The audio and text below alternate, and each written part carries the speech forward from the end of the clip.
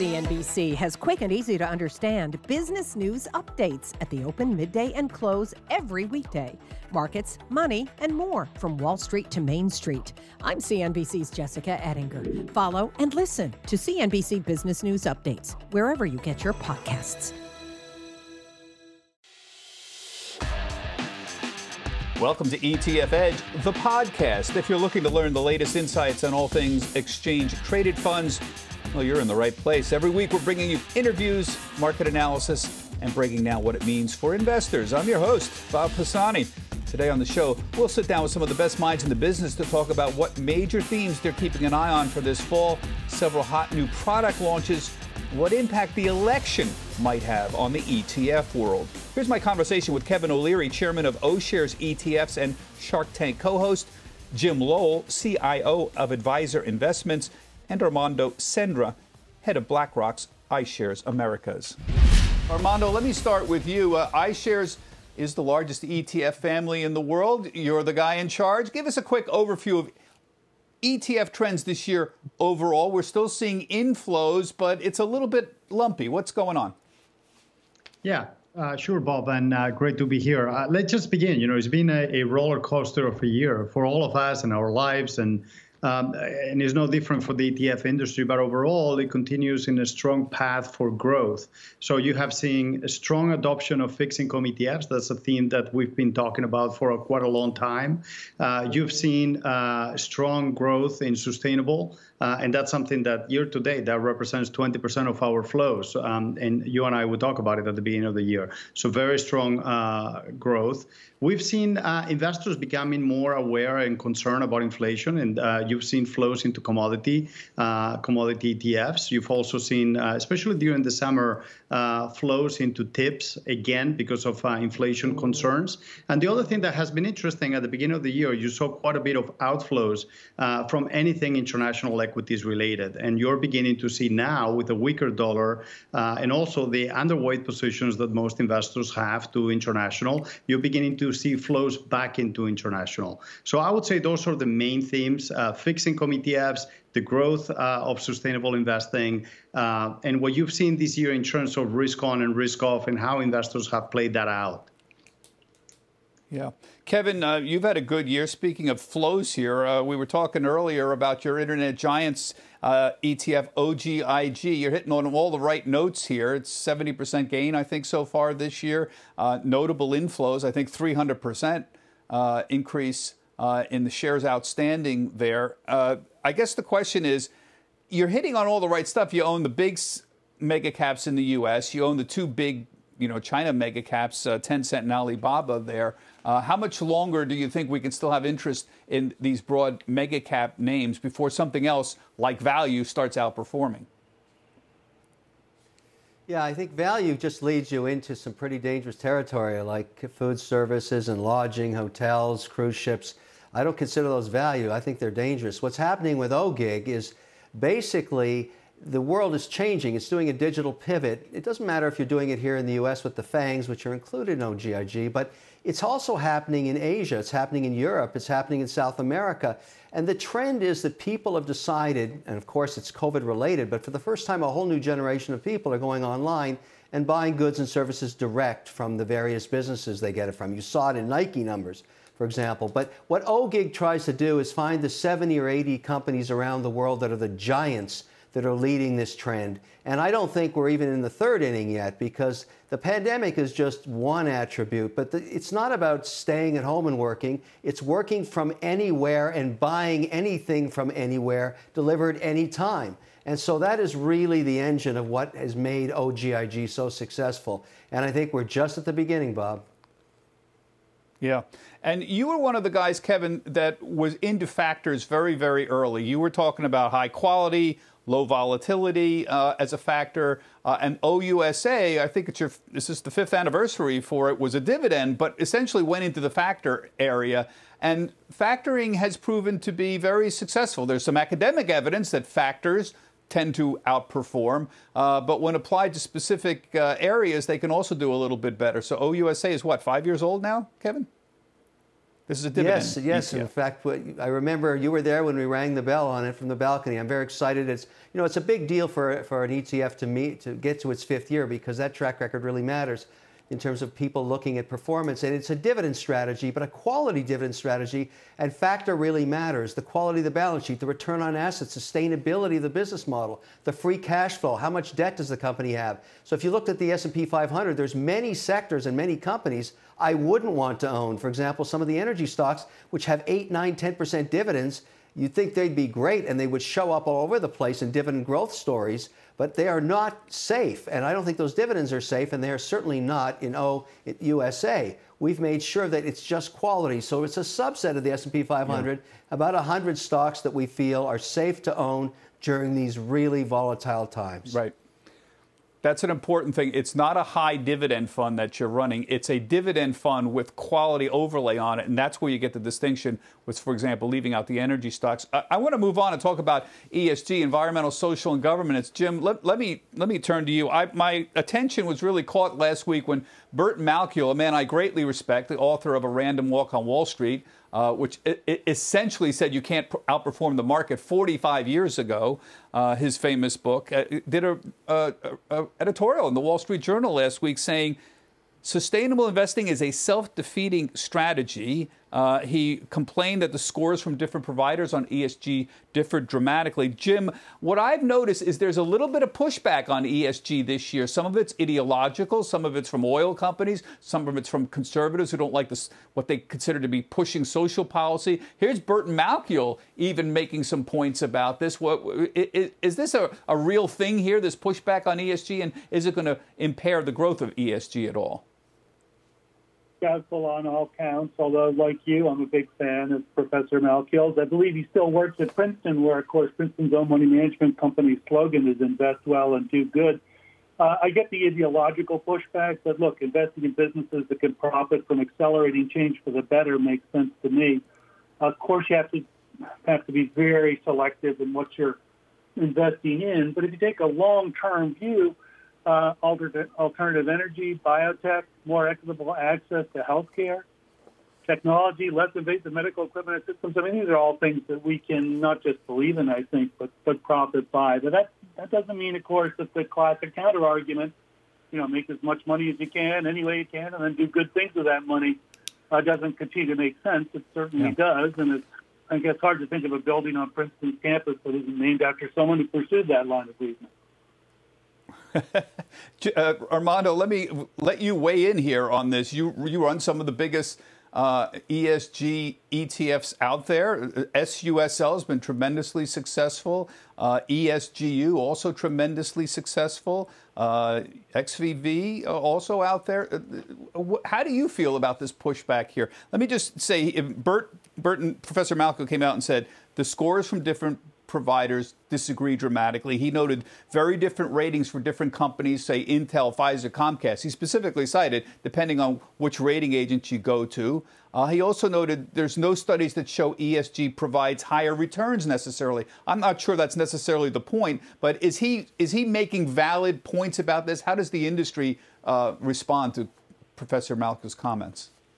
Yes, Bob, and I think that the sustainable has really gone from being about values to be about investment risk and investment performance. And I think that has been a big change that eliminates what it was a very polarizing conversation in terms of what do you believe in. This is not about whether you believe in climate change or not. This is about investment risk.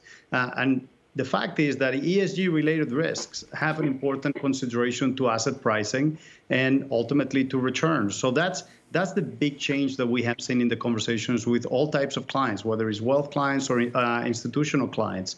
And that's the big change that is driving all types of investors to begin to incorporate ESG considerations in their portfolios. And there's different ways in which they can do it. They don't have to deviate from the benchmark.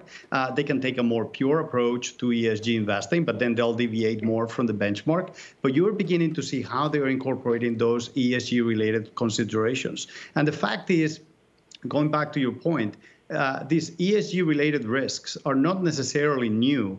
But now we have much better way, much better technology and data to be able to account for them, to quantify them, and therefore to be able to take them into consideration when we are building portfolios. So this is not about values. This is about investment risk. This is not about not making money. Ultimately, we have a fiduciary responsibility with our investors. It's not our money. It's our clients' money. And therefore, performance comes first. And that's what we need to offer. And that's why we also have dramatically increased our offering of products for investors so that we can work with them along the spectrum of different options as to how they want to incorporate ESG into their portfolios. Yeah, I think it's very interesting. First of all, there's some very valid points on both sides. I have generally been in favor of the whole ESG movement. And just because it's difficult to quantify doesn't mean you can't do it and can't get better at it. And people are demanding it. So there are clients out there that want it. It's interesting. Malkiel doesn't say don't do it. In the editorial, he concludes by saying, if you're doing it, the best way to invest is low-cost index funds. Of course, it's Burton Malkiel. But then he says, if you want to do ESG, do it as an add-on to investing in broad, low-cost indexes. He doesn't come out and specifically say, oh, no, don't do it. He just sort of raises, here's some points that you ought to be aware of, most of which I think are valid. I want to move on here and talk about a couple of other quick topics while I've got you, the brain trust here. We are, Jim, we're less than a month before the elections here. Polls are showing Vice President Biden in the lead. We're not politicians, but what, if anything, would a Biden victory mean for ETFs in the mutual fund industry, or even if a Democratic sweep of the Senate? Would it have any impact on the ETF or investing industry? Well, broadly speaking, if it was a sweep, Wall Street would probably have a hiccup just due to the fact that it tends to favor gridlock. But a Biden win, I'd say, is almost priced into today's market prices, given that all the polls suggest that he's significantly ahead of the president. Where I think it favors most will be in the overlooked, underappreciated, unloved areas, the value side of the ledger, as I suspect we'd see a massive stimulus injection this time tied to actual job creation, not just for roads, bridges, sewers, pipelines, but also for the information technology highway that as a still developing democracy, we need to ensure equitable access to opportunity among all of our citizens. So I think you might see value begin to at least be a second oar in the water next to the growth side and technology, rather than just spinning on the axis of technology in 2021. Yeah. Kevin, you want to take a swing at this? I mean, one thing that's very interesting to me is they seem to be talking about two different kinds of stimulus programs. One is the stimulus that Pelosi and Mnuchin, are discussing. But then the street seems to be actively discussing what, if anything, would happen if the Democrats were in power and there was a separate stimulus plan. Jim seems to allude to that with infrastructure, for example. Does this mean anything to you? Is this on your radar at all, Kevin? Yeah, it is. I mean, I would say, first of all, I've learned since the Brexit vote never to use polls to make investment decisions. They're entertaining, but they do not determine outcomes. So the question, let's make the assumption, as you said, that Biden wins, and even it's a Democratic sweep, fine. He'll inherit an economy somewhere between 8 and 9% unemployment. His number one mandate will be to get those people back to work. So let's take the idea of raising taxes dramatically to corporations. Highly unlikely. You're going to spend $1 billion to $2 billion, or sorry, $1 trillion to $2 trillion from the top. You're pouring that on the economy. It makes no sense to tax it away as soon as you deliver it. So there'll be a delay on tax increases, I would assume, for probably 24 months until he got unemployment below at least 5%. Given his age, the chance of a second mandate is very, very low. So I'm going to make the assumption he'll be tied up, his hands are tied in making any dramatic policies. Let me give you an example, the Great Green Deal. That would displace about 250,000 to 500,000 people working in the energy space right now. Highly unlikely when you're at 8.5% unemployment. So I'm going to make the assumption that even if the reason the market's ignoring this election, more or less, is Biden's going to be pretty benign. He won't be able to get much done, if anything, towards these dramatic changes in policy, and that'll be left for the election after he's finished his first and only mandate. And I'm not trying to be critical at all. Age is a factor, obviously. Yeah. Armando, just briefly, the taxation on capital gains is the one thing the trading desks always say, oh, that's something we're really worried about, because he does have that in his policy. Is that a concern for the ETF industry overall and the investment industry overall, or do you feel like Kevin that it's unlikely a lot of these proposals will get enacted? I agree with Kevin, and I think that what matters the most is, number one, for investors to stay invested. I mean, if Biden wins, you're gonna see large fiscal stimulus that is gonna come and support the market. So ultimately, the most important thing is to have the election over. That will remove the uncertainty, and that will be good for the market. Okay, let me move on here. We have talked a lot here about the fee wars and what it means for consolidation in the industry. Interesting development last week. The hedge fund run by Nelson Peltz has taken an almost 10% stake in Invesco and in Janus Henderson, signaling they want to push some of these asset managers to either be more efficient or even possibly consolidate. We have talked about this before. Armando, you're the king of the hill here. BlackRock and Vanguard are the two biggest ETF families out there. Let me just ask you, Armando, and all the guys, all three of you, do you feel that consolidation in this industry is inevitable, and 2021 will see more consolidation? Yeah, Bob, we've said for a long time that the scale is necessary, and that leads to consolidation in the industry. Ultimately, if you think about the scale, what it allows you is to bring innovation to the market, to deliver quality and value to investors. So I think scale is necessary. And I think that without the scale, I mean, think about what we've done this year, our ability to bring to market at the scale with quality over 40 new products. So that's something that you need to do with the scale. So yes, we've seen it before. We've mentioned that before. We do believe in consolidation in the industry.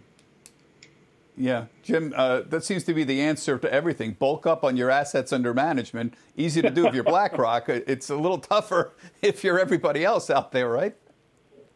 It definitely is. Look, you can count the number of mutual fund companies that an average investor could name. Probably two: Fidelity, Vanguard, maybe T. Rowe Price. There's an industry that went through massive consolidation. ETF industry clearly going to do much the same. And for the benefit for the retail investor and the professional advisor, it usually leads to lower costs for the underlying products, whether actively managed mutual funds, passive indexes, or ETFs. So I think you're absolutely right, Bob and Armando, that trend is in place. You know, Kevin, I'll leave the last word with you. Maybe the answer, if you're struggling, is to come up with new innovative products. I mean, look what you did. You set up O-Shares, and you've got a dividend fund that doesn't just buy the high dividends. You overlay it with a quality overlay. We just talked about that. There's an innovative product. You're doing pretty well like that. Don't you think the future is, other than just, oh, let's get more assets under management, let's have more innovation, more innovative products? Isn't that the answer, or do you have some other brilliant explanation or what we should be doing? No, I think you're right. I think you need both. I mean, the truth is there is a barrier to entry into the ETF market now. You don't see a lot of new firms opening up because until you get $1 billion under management, you're not making any money. Compliance costs are significantly higher than what they were just a few years ago. So that's a factor. Innovation really matters. Clearly, you know, getting the first 50 million into an ETF gives you some indication of whether there's interest there or not, but you never know till you go out there and put it out. I mean, I built these indices to serve, you know, my companies and my family trusts. I like to have a hand in what I invest in, and that's why I did it. I mean, it's a little unique because I can afford to seed my own products. But at the same time, innovation will always drive this market. And the thing about the ETF itself as a structure, it will ultimately be the most successful investment vehicle for institutions and individuals because it's transparent, it's efficient, it's low cost, and it's incredibly tax efficient. So I feel that we're really only in the fourth, maybe the fifth inning of what this sector is going to be. And the innovation that comes in the form of factor-based or actively managed or all the other ideas that are being floated are incredibly healthy. Obviously, because of COVID, we haven't gathered like a flock somewhere like we usually do in South Florida, but hopefully next year we'll do that again. And I love those sessions and those seminars and when the industry gets together and says, what can we do for clients? But clearly, we've made it far less expensive, and we've delivered tremendous diversity as an industry. And the clients know that, whether they're a sovereign fund in the Middle East or they're an individual investing in California. We do it for everybody. Yep, and that's why the show exists, ETF Edge, because ETFs are a very efficient investment mechanism. Now it's time to round out the conversation with some analysis and perspective to help you better understand ETFs with our Markets 102 portion of the podcast. Today we'll take a little bit of deeper dive into fund flows both in September and for the year. Here's my producer, Kirsten Chang. Bob, September was the first losing month for stocks since March, but all signs point to ETF flows still going strong. What's behind some of the recent strength, and what were the key trends or themes driving the inflows, in your view, last month? Despite all the chaos, Kirsten, that we've been seeing around COVID this year, the flows are remarkably similar to flows we've seen in prior years. Generally, fixed income is continuing to see very strong inflows. Some of it is looking for protection against potential inflation. So TIPS, for example, are strong. ESG is continuing to be really strong. It's probably 20% of the inflows. But we're also getting some flows into commodity ETFs. That's kind of interesting. We did see some outflows this year in international, but it's starting to come back. I think the most important thing for the overall market is the ETF business, the assets under management, overall assets under management continue to grow. We're moving towards $5 trillion. And one of the reasons is because active management ETFs are also now starting to come into existence in a big way. So remember, prior to the last couple of years, almost all ETFs were essentially passive. That is, they were tied to indexes. They weren't actively managed. But now we're starting to see not only actively managed ETF, but active non-transparent ETFs. That means these are ETFs that don't reveal what their holdings are on a daily basis. They reveal them on essentially a quarterly basis, like mutual funds. And what's been happening is we have seen active fund managers that are in mutual funds that have been losing money moving over to an ETF space, which are more efficient in terms of taxation, but more importantly, they can move them over into the ETF space and not have to show their holdings on a daily basis. When that change was made, that made a lot of active fund managers a lot more comfortable with using the ETF space. So simply with that move alone, we're seeing continuing to see money coming out of mutual funds, but particularly in the active space in mutual funds, now that they can set up a similar active investment ETF that essentially mirrors the old mutual fund. So I could continue to say assets under management for ETFs are going to continue to go up, not only because passive is the way to go and ETFs are a wonderful vehicle for doing that, but also because those who believe in active management are also moving into the ETF space. We've often talked about the fee wars and what that means for consolidation in the financial services and ETF business. Nelson Peltz's hedge fund Trian has just taken an almost 10% stake in both Invesco and Janus Henderson. What do you think that signals, and what does it mean for the industry? You know, what this means, Kirsten, is there's going to be more consolidation. I mean, Peltz is a little bit late to the party here. He happens to be an active kind of guy who's taking a position, but he's essentially saying what everybody has known for a long time, which is that consolidation is inevitable. It's great to keep cutting the fees, but somebody's going to pay the piper. And what that means is as the fees get smaller, people fight for what part of the pie is left over. So what's the answer? The answer for everybody is just to get bigger. So essentially, when your fees get smaller, you have to have more assets under management. So, for example, if you have $1 million a year in assets under management and you charge, 1%, you collect $10,000. But if you charge 0.5%, you collect $5,000. Well, how do you change the overall pot that you're collecting? If the assets are the same, then you're in trouble. You're only collecting $5,000. But if you double the assets from year to year, instead of $5,000, you're collecting $10,000. So the answer to the low fee wars is everybody's trying to get more assets under management, so everybody's fighting for a piece of the pie. People have been doing mergers for a while. Remember, Invesco bought part of Oppenheimer's business. So there is consolidation going on in the business, but I expect more of that to happen. What else could you do? Well, I was talking to Kevin O'Leary about this. One of the things you can do is, how about being more innovative? How about having newer products out there? You look at Kevin O'Leary. One of the reasons I like him a lot is he's an entrepreneur. He came into this ETF business. We were friends 5 years ago and talking about the ETF business, and I was talking about how great it was, with the great taxation opportunities. And what did he do? He came in and offered some products that were very innovative. The O-Shares dividend product, OUSA, for example, I talk about this all the time. Most of these funds that have dividends, they're dividend funds, they often try to have essentially stocks that have high dividends. But O'Leary knew that having a high dividend doesn't necessarily mean it's good or that it's safe. I mean, obviously, look at the energy stocks. You could have high dividends, but they're not very safe necessarily. They could be cut very easily. So he overlaid, quality on top of that. And he put a factor into that and created an ETF out of it. And it's been performing pretty well overall. So I say more innovation is another way besides just saying, let's get more assets under management. There's a lot of concerns out there. People talk about synergies if we merged companies, but yes, there are some cost savings. I don't know how great they are, and I don't think they're as great as people say they are. I also think one problem with merging two large firms is you tend to lose assets. In the past, when this has happened, we've seen people leave because they don't want the combined company. People who are customers go away. You could lose 5-10% of your assets. So there's risk to merging overall. But I agree with the general idea that overall the big are going to get a lot bigger. That's it for today. I'm Bob Pisani. Thank you for listening. And make sure you tune in next week. And in the meantime, you can tweet us your questions or topic ideas at ETF Edge CNBC.